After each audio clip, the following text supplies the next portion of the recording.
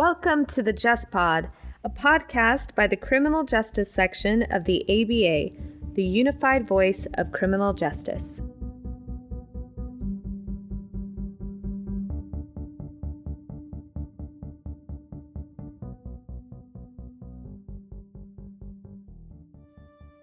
Welcome to this episode of the Just Pod. Today, we're joined by Lucine Hoppe, shareholder at Frederickson and Byron, and also a member of the board of the National LGBT Bar Association. Lucine, thank you very much for joining us today. Emily, thanks so much for having me. Very happy to be here. We're excited to talk to you because you were one of the key writers in a resolution that was put forward by the ABA, CJS, and it's been very successful in getting attention and getting policy changed.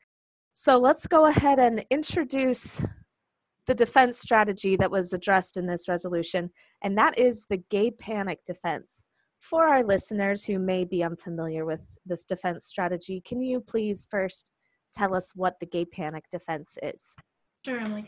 The gay panic defense, it's really not actually an affirmative defense in criminal law per se. It's really a legal strategy, and it can take a number of forms. At its core, it's going to ask a jury to find that a victim's sexual orientation, or often too gender identity or an expression, that is to blame for a defendant's violent reaction to the victim, such as committing an assault or a murder against that person. Like I said, it's not really a freestanding affirmative defense to criminal liability, like, for example, something like self-defense would be, but it's a legal tactic that's often used to bolster other types of defenses.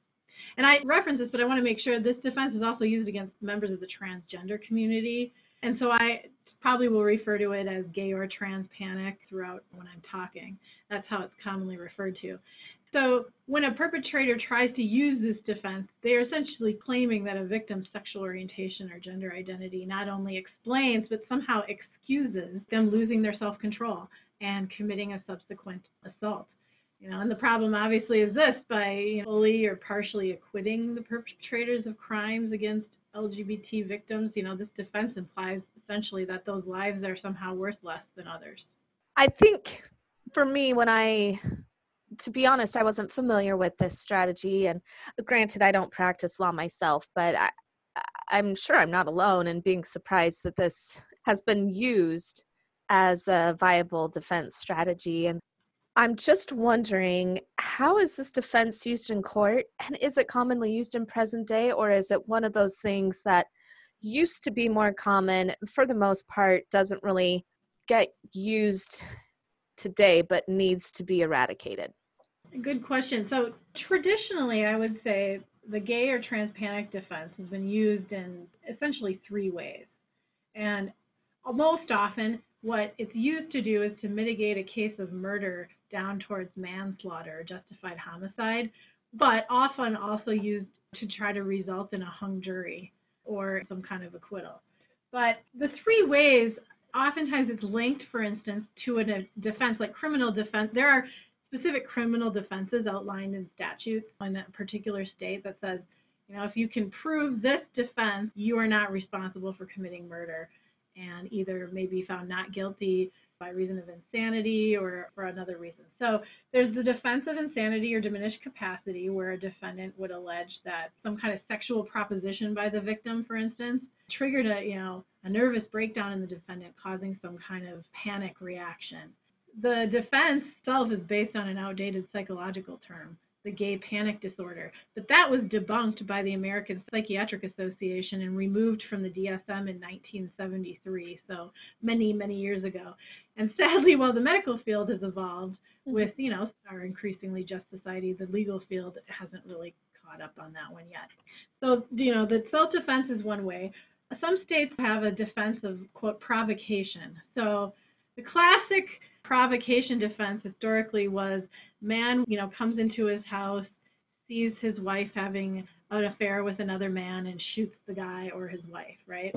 So the defense of provocation in a gay panic sense, that allows the defendant to argue that the victim's proposition or a sexual advance or something about that victim and their status as gay or trans was sufficiently provocative to induce the defendant to kill the victim. So that's another way. And then finally, they might tie this to a classic self-defense argument in court. So the defense might say that the defendant believed the victim, because of their sexual orientation or gender identity, was going to cause the defendant somehow serious bodily harm. This defense is more really offensive and harmful because it argues somehow that a person's gender or sexual identity makes them more of a threat to safety in some way than other people. As to use in present day, sadly, this defense is still fairly pervasive. Certainly, I think it probably had more impact on a jury probably 3, 4, 5 decades ago, when animus and stigma towards gay and trans people was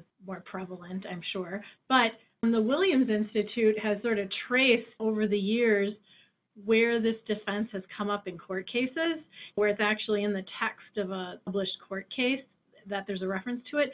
And, there are references to it in about half the states in the country that go back from 1973 all the way to very recently. And many of those cases are in the 2000s and 2010s, where people are still trying to use this defense. There are some really good examples of this. The case that got me really interested in this was the case of, I remember this in the paper very well. This was back in 2008.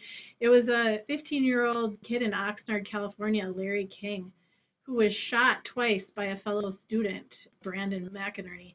And in that case, the reporting showed that King, before he was shot, he had walked onto the basketball court in the middle of a game and asked McInerney to be his Valentine in front of some other team members. And then on that same day, King had passed him in a quarter and shouted at him something like, "Love you, baby." King was also known for wearing, clothing that's traditionally viewed as women's clothing, high-heeled boots or makeup to school. And apparently McInerney, as the defense argued at trial, was so upset by this that on the morning of February 12th, 2008, he came into the classroom during a computer lab class and took a .22 caliber revolver out of his backpack and shot Larry King twice in the back of the head and killed him.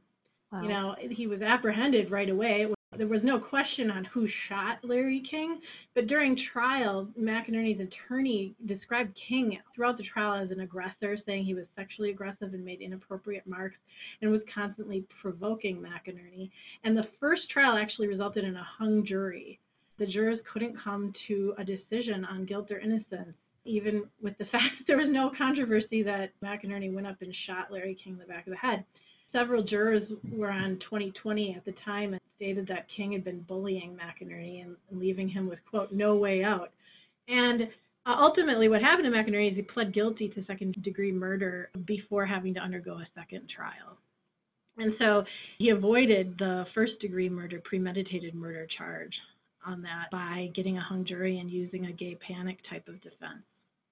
I can understand why that would motivate someone to look into this defense and take some action against it. That's quite a shocking example. It was. That one really got my attention and upset me at the time when that came out. I thought that is just not right at all. Of course, because as you say, it just, I can't imagine anyone saying being bullied on, just another level. There's some other context that would be enough provocation to justify somebody coming in and shooting them in the back of the head twice. Yeah, right. So, and that's what these defenses try to claim, Right.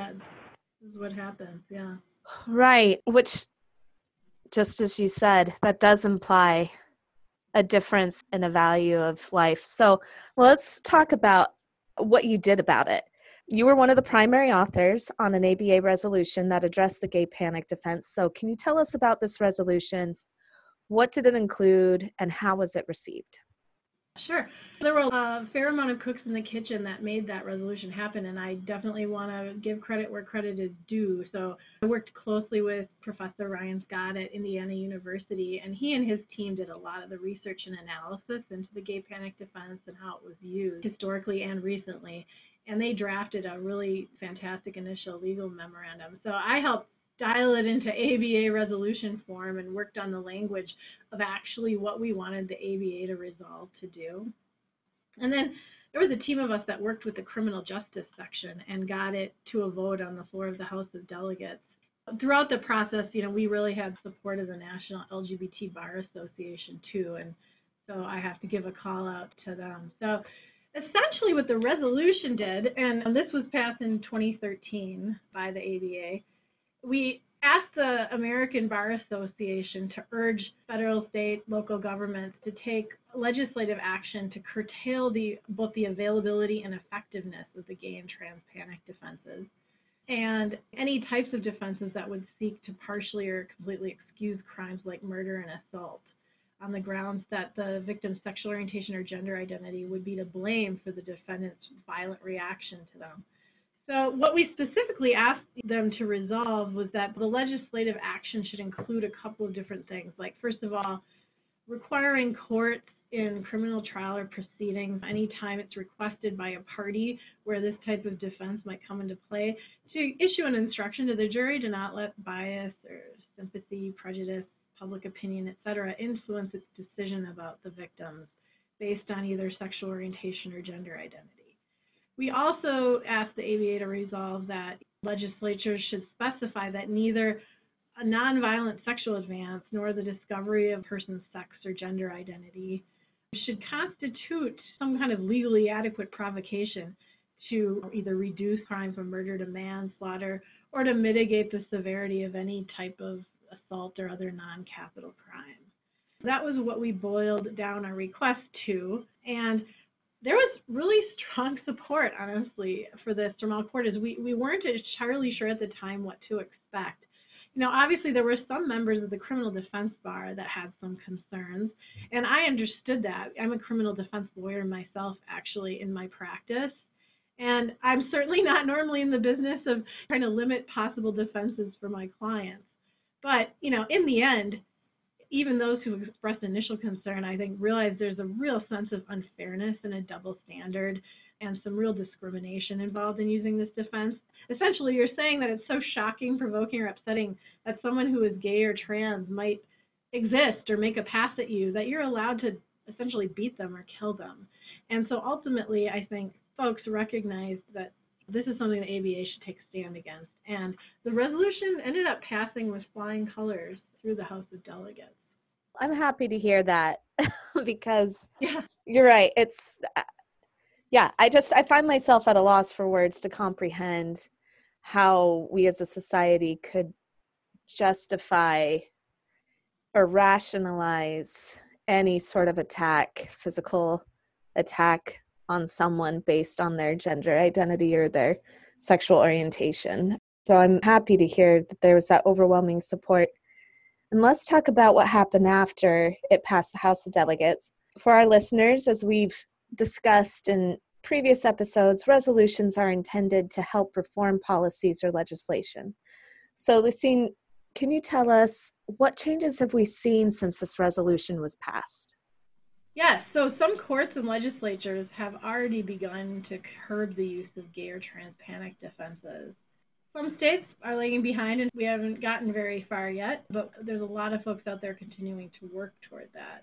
Essentially, following the resolution in 2013, the LGBT bar and the ABA got together to continue working with lawmakers at the state level to help ban the use of this tactic in courtrooms across the country. So right now, the gay and trans panic defense has been banned in, I believe it is officially 9 states now. I know California, Illinois, Rhode Island, Nevada, Connecticut, Maine, Hawaii, New York, and New Jersey. That has all happened since 2013. And then I know there's also been legislation introduced, not yet passed, in at least 9 or 10 other states, including most recently Maryland and the state of Washington.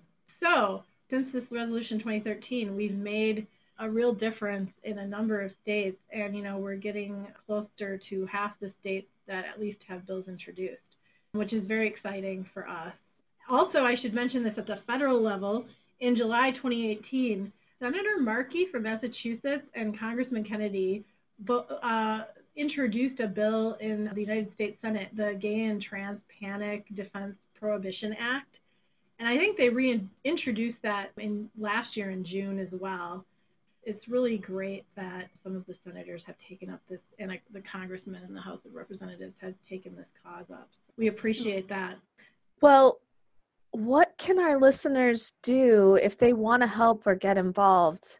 Where can we direct them to? And even as you've mentioned, there's been legislation introduced in a number of states and even on the federal level. What can people do to help encourage the passing of that, or writing to their congressman or senator, letting them know that or congresswoman, whoever that may be, to let them know that they support getting rid of the Gay and Trans Panic Defense? Beyond listening to this podcast, which I thank anyone who's listening, you can take a few minutes maybe to just learn a bit more about this defense. There's some really good resources out there, especially if you work in the criminal justice system. The National LGBT Bar has a page under an advocacy tab on its website. That's a really good reference on the background of the panic defense and what exactly is going on in states. They also have a timeline of relevant cases up there, so people can kind of look through that and see how it's been used. The Williams Institute has also done some really great work in the area of researching gay and trans panic and how it's been used. And there's a fair amount of information available on their website as well. So that's step one. And then another thing is find out what's going on in your state or locality in this regard. So the LGBT Bar site has the very recent, most current list of which states have these defenses currently pending before legislatures. Regardless of which state you're in, it would be great if you had the time to make a phone call, write a letter supporting these amendments and these laws coming to pass in your state. But also, a lot of this work also comes out of state and local bar associations, especially with respect to jury instructions and making sure there are relevant jury instructions available and that the courts know and understand this defense, so education. And so, there may be people working in your local bars that you can partner with or at least get information from regarding what is going on in your particular state. And then one follow-up question. If they were to want to get involved with a bar association, do you know who they could contact to get involved with this specifically? The National LGBT Bar Association on its website will have a contact reference there that people can ask and talk to someone who can find out how they might be able to get involved in their particular state. So that's a good place to go.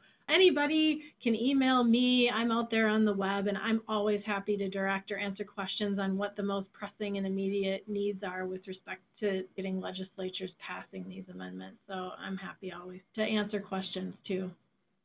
Excellent. Okay, well, this is a great starting point. And if nothing else, I'm motivated. I live in Maryland. I'm motivated to follow up with my state leadership, let them know I support getting rid of this. So it's effective and motivating at least one person to do something. So thank you, Lucine, for taking action on this and also for informing us and our listeners about this defense strategy and also giving us some tools to take action if we choose to do that. Yeah, thanks, Emily. And thanks so much for doing this podcast and for your interest and anyone else's who's listening. And we continue to look forward to seeing more of those news articles come out showing that different states have banned the gay panic defense. I know that on our social media channels, I've been able to share updates from different states. And from my perspective, it seems like it's happening with great frequency right now. So here's hoping that momentum continues, right? Indeed, yes. Okay, well, thank you again, Lucine. And thank you to our listeners for joining us on this episode of the Just Pod.